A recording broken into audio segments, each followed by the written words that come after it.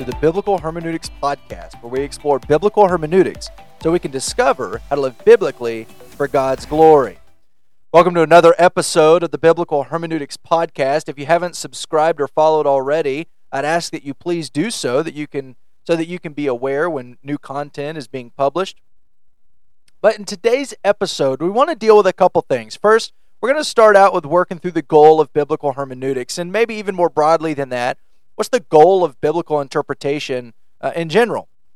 But we also are then going to go into the concept of authorial intent or reader response, and that's the idea of who gets to determine the meaning of the text. It's tied very closely with the goal of interpretation, and so we're going to be dealing a little bit with that. But as we get into this, we want to look at the goal of biblical hermeneutics, and even more broadly, we're looking for the goal of interpretation, as hermeneutics are the principles which guide interpretation.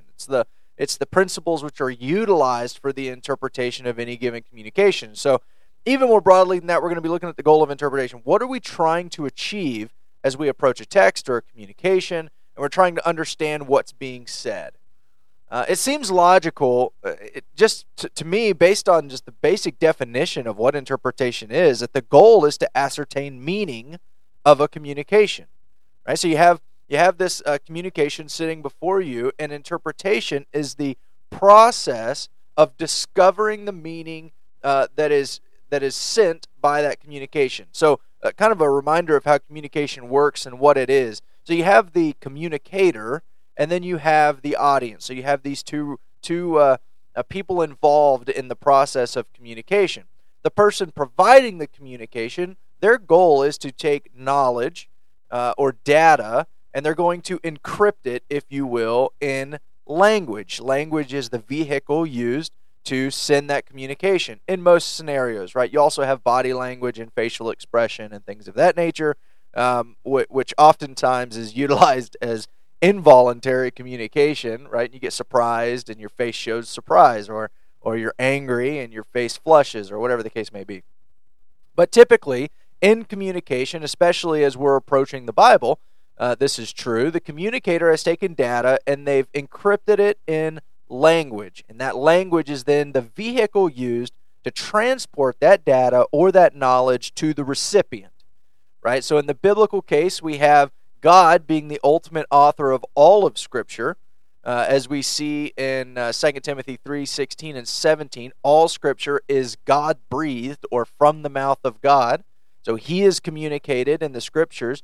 2 Peter tells us how He's done that. 2 Peter 1, verses 20 and 21, men moved by the Holy Spirit spoke from God. And so God used human authors as the mouthpiece, if you will, for His communication. And we can get into that in a later podcast, the kind of the dual authorship of the Scriptures. But He's used human authors to write down what He has spoken and what has come from His mouth.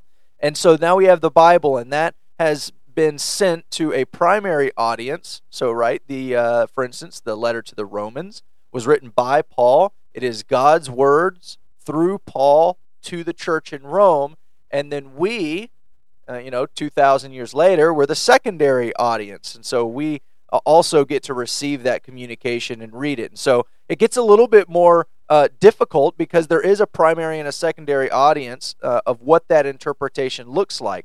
But nonetheless, we have a communicator, and then we have a recipient of that communication. The communicator has encrypted the data in language, has sent that language as a vehicle to the recipient. The recipient receives that data, and now the recipient has to interpret or decrypt that data. They have to take the language and see the construction of the language and identify or discover what the data is that has been encrypted by the author. And so, by the basic form of communication, what communication is, it would seem that there are a few things that get answered very easily, in my opinion, right off the bat. For instance, who gets to determine the meaning? Right? Who determines the meaning that we're trying to ascertain in the process of interpretation? Well, that's a good question, and there's a lot of answers to that. I'll tell you right off the bat, I would hold to what's considered authorial intent. And that's the idea that the determiner of the meaning, or the one who establishes the meaning in the communication, is in fact the author. The flip side of that would be considered reader response, and that's the idea that in some form or fashion, there's a lot of different ways that it looks as people who hold to reader response would present the data or their position. But in some case, in some form, the reader determines the meaning of the text, or at least has part in determining the meaning of the text. In authorial intent, the reader has no part in determining the meaning of the text. The author of the text does, or the author of the communication establishes what is meant. And so by establishing this goal and purpose for interpretation, there's really quite a few introductory issues that come to light, which will be explored in later episodes. But today, I do want to spend a little bit of time on the two views of the establishment of meaning, right? Again, the goal of interpretation is to ascertain meaning of a communication. But then the next question kind of naturally arises, well, who determines the meaning? Which we've dealt with a little bit. But I want to dive into this a little bit more. The two views, again, reader response and authorial intent. And outside of theological circles, it's often referred to as reader response and new criticism. Okay, so there's kind of these two views. Typically within theological circles, you go to a seminary, you're gonna hear authorial intent, reader response, and it's very similar as reader response and new criticism. And this gets into literary criticism outside of the scriptures. This is common, in various circles. But kind of some examples of this.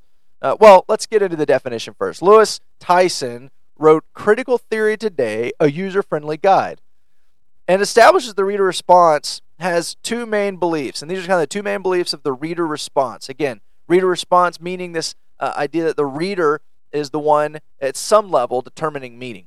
Number one, that the role of the reader cannot be omitted from our understanding of literature. And number two, that readers do not passively consume the meaning presented to them by an objective literary text. Rather, they actively make the meaning they find in literature. You see very, very clearly that in these two main beliefs, if you will, the role of the reader cannot be omitted from our understanding of literature. Okay, so if you dig a little bit more into what that means, it's really not that big of a deal, but number two is huge. Readers do not passively consume the meaning presented to them by an objective literary text. So there's a sense in which you lose objectivity, and we'll see that as we break down the various categories of the reader response. Rather, they actively make the meaning they find in literature. Okay, so now the reader is making meaning in the text. They are determining the meaning within the text. Tyson goes on and breaks the reader response view into 5 categories.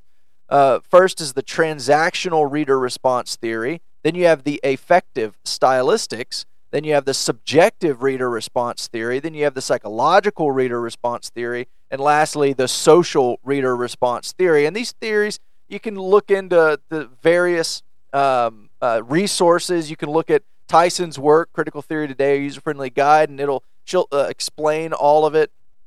But these theories, they all share one thing, among many others, of course, and that is that the reader has a major role in determining the meaning of the text, whether it's an individualistic reader response or a community reader response. There's a little bit of a breakdown there, too. So, for instance, one of the reader response theories would suggest that meaning of text can't be derived except within a community. So you have a community of like-minded interpretive methodology. They all share it, and that's where you derive your meaning. And so it's more of a communal reader response theory, whereas some, such as the subjective reader response theory, is very individualistic. There's actually also one called the aesthetic reader response theory, which is the idea that it's kind of beauty lays in the eyes of the beholder, and so as one sees the kind of the beauty of the text, then that determines the meaning, and so it's kind of more of an emotional response to the text, and that emotional response is what determines or derives meaning in the text. So it's very, very subjective. It's not objective in any sense of the word. Most reader responses are that way. In fact, I would say all of them are. Now, if we go to, I want to give a couple examples of this.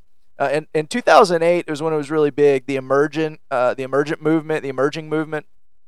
And so out of that, Phyllis Tickle, she wrote a book called The Great Emergence. and very it deals with a bit of a cultural interpretive method, and so it's very community driven. The culture determines the meaning, and so meaning really changes over time as the culture changes over time of the same text. And so as we approach the scriptures, we need to interpret the scriptures through the lens of our culture. In fact, at one point she actually says that sola scriptura is very much outdated, and authority should be held not only by the scriptures, but also by the society and culture at large. And so you have the scriptures, but those are then determined, the meaning of the scriptures are determined by the community at large. And so it's very much a reader response, because the community then determines the meaning. The reader is determining the meaning of the biblical text. We also have a couple other examples of reader response.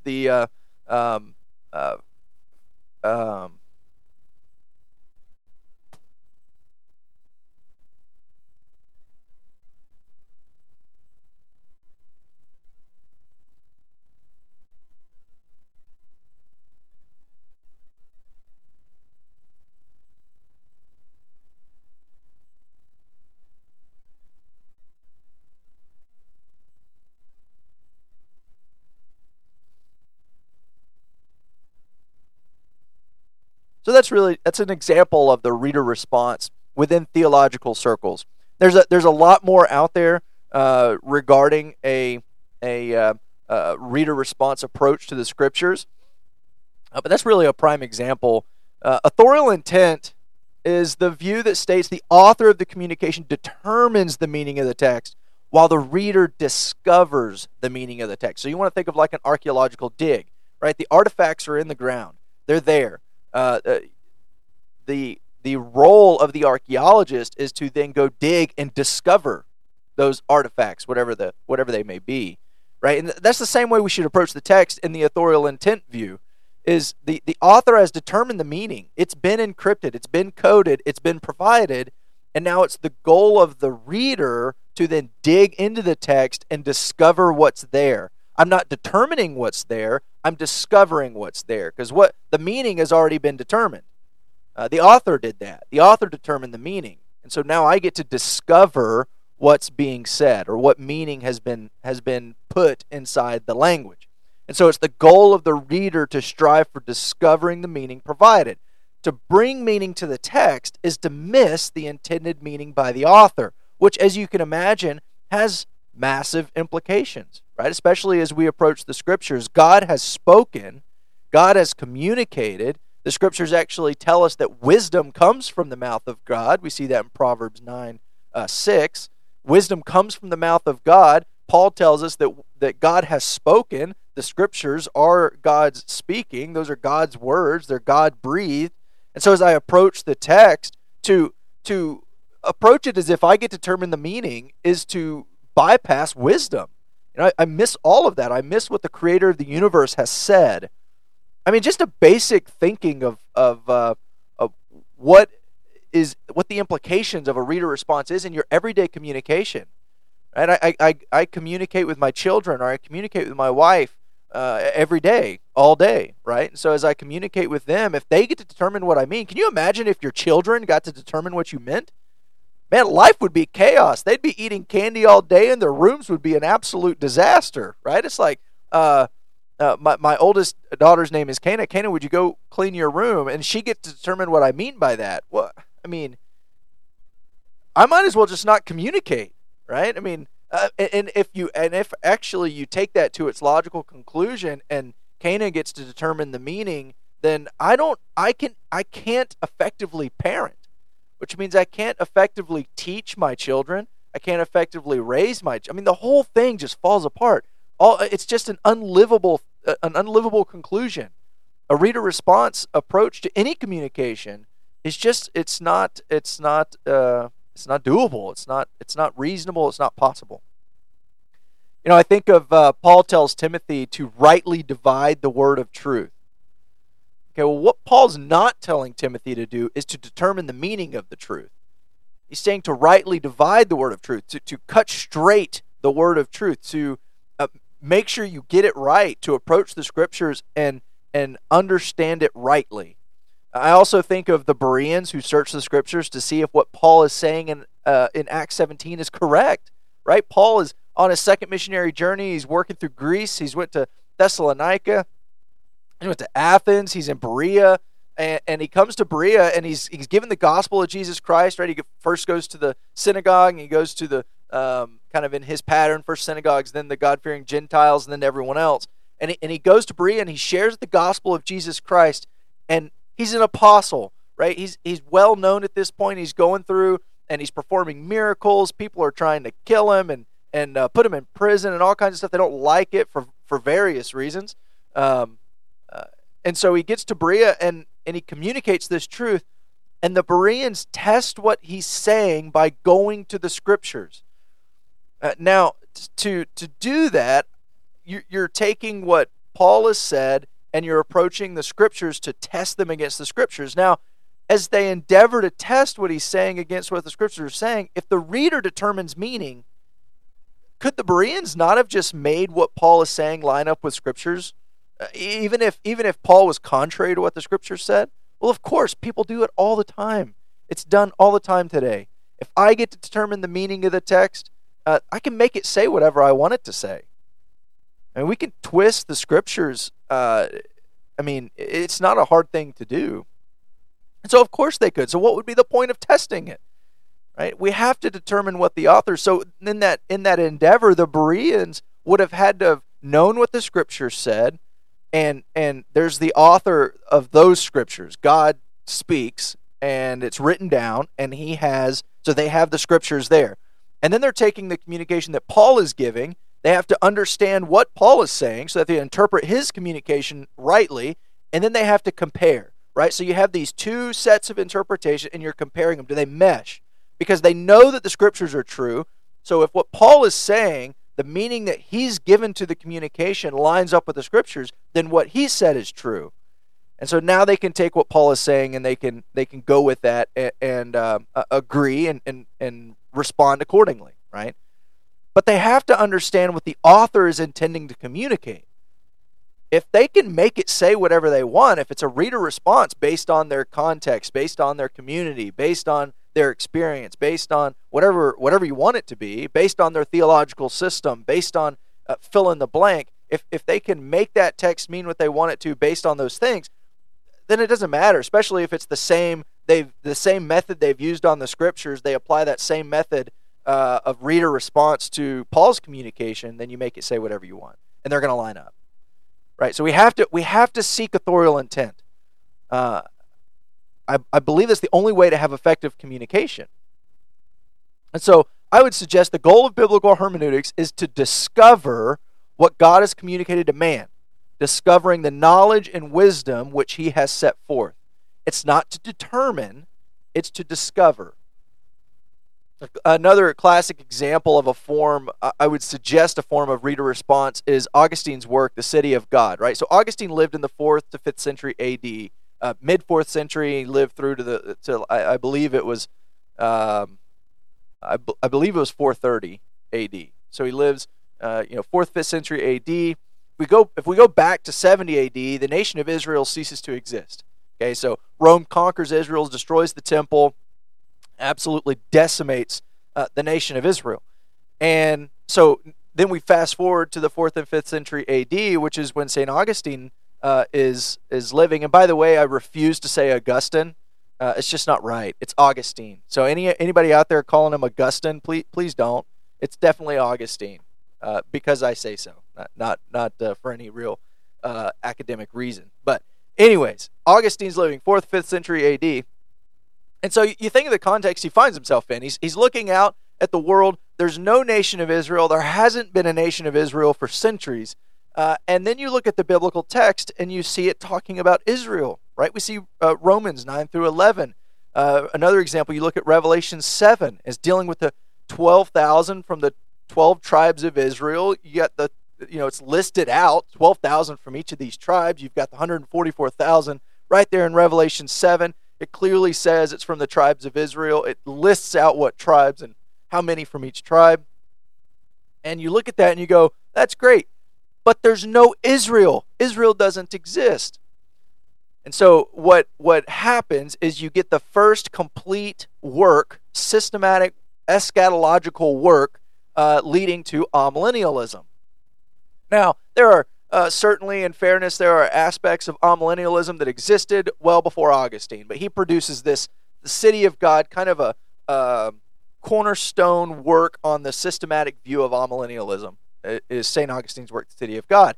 But as you look at it, and you look out at the landscape that he was seeing, I mean, you would think the two main options you have there is, one, God is wrong because Israel doesn't exist, and so clearly there can't be 144,000 from those tribes, or you can't have Romans 11 where Israel's being saved, and there can't really be a nation of Israel found in the New Testament and the prophetic aspects of the New Testament because Israel doesn't exist. They cease to exist, and it's been hundreds of years. And so God would be wrong. Well, that can't be because it's God. He's the creator of all things. He's all-knowing, and so he can't be wrong. And so it must mean that we're not supposed to understand the Scriptures in that way. Instead, we understand them in an allegorical fashion. And so now the tribes, the nation of Israel, where it comes up in prophetic literature, has to mean something else.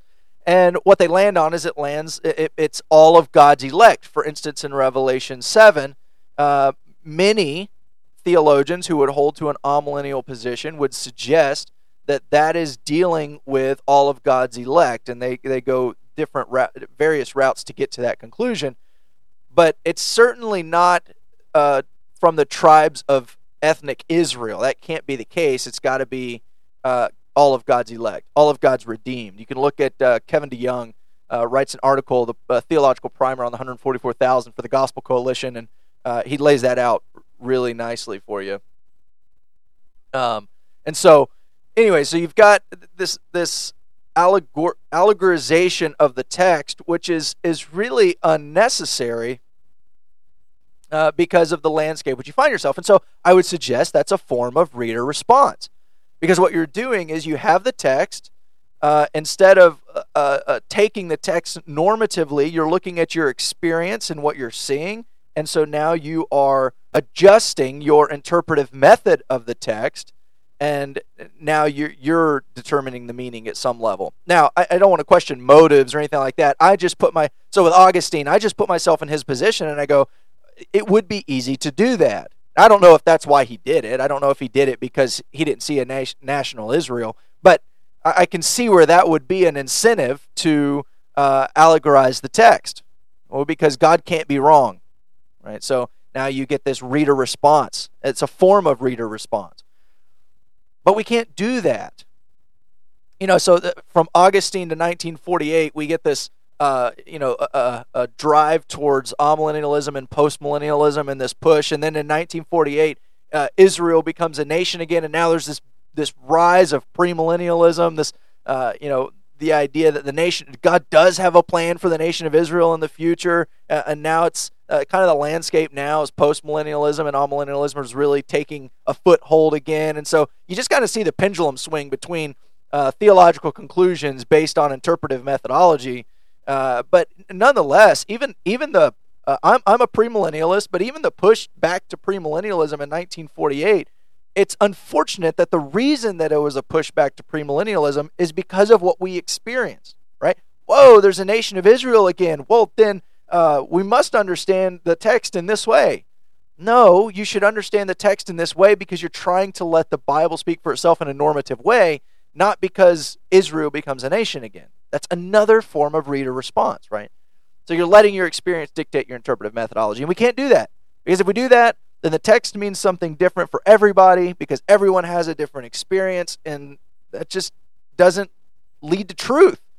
There is no objective truth in that. It's all subjective based on the person and their experience. We can't do that. We have to let the author determine the meaning and let the reader discover the meaning. And so I would say let us venture to discover the meaning of the text so we can identify what God has communicated, being equipped for every good work, achieving the goal, I would suggest, of biblical hermeneutics and interpretation. Well, that's it for this episode. If you haven't subscribed, please do so. Until next time.